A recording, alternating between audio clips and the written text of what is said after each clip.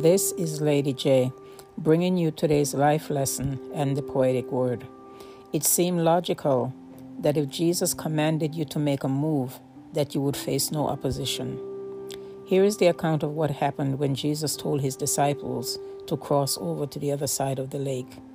Reading is taken from Mark 4, verses 35 to 41 in the New Living Translation Bible. As evening came, Jesus said to his disciples, "Let's cross to the other side of the lake."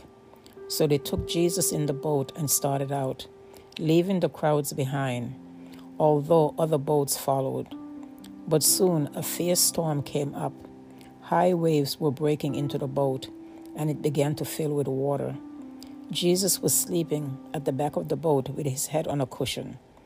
The disciples woke him up, shouting, "Teacher, don't you care that we're going to drown?"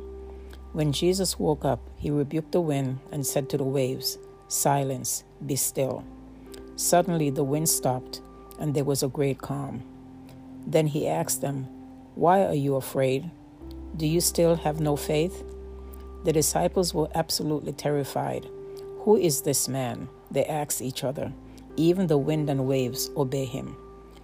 Fear and danger was no stranger to the disciples of old, and they are no different for the followers of Christ today. But Jesus' remedy for then and now is still the same. Speak to the storm and have faith in God. Here is today's poetic word of encouragement for your reflection. In the storm, tell yourself that I will survive. In the storm, tell yourself that God is still alive. In the storm, tell yourself that I'm growing strong. In the storm, tell yourself that God will right every wrong. In the storm, tell yourself there will be a brighter day. In the storm, tell yourself that King Jesus will make a way.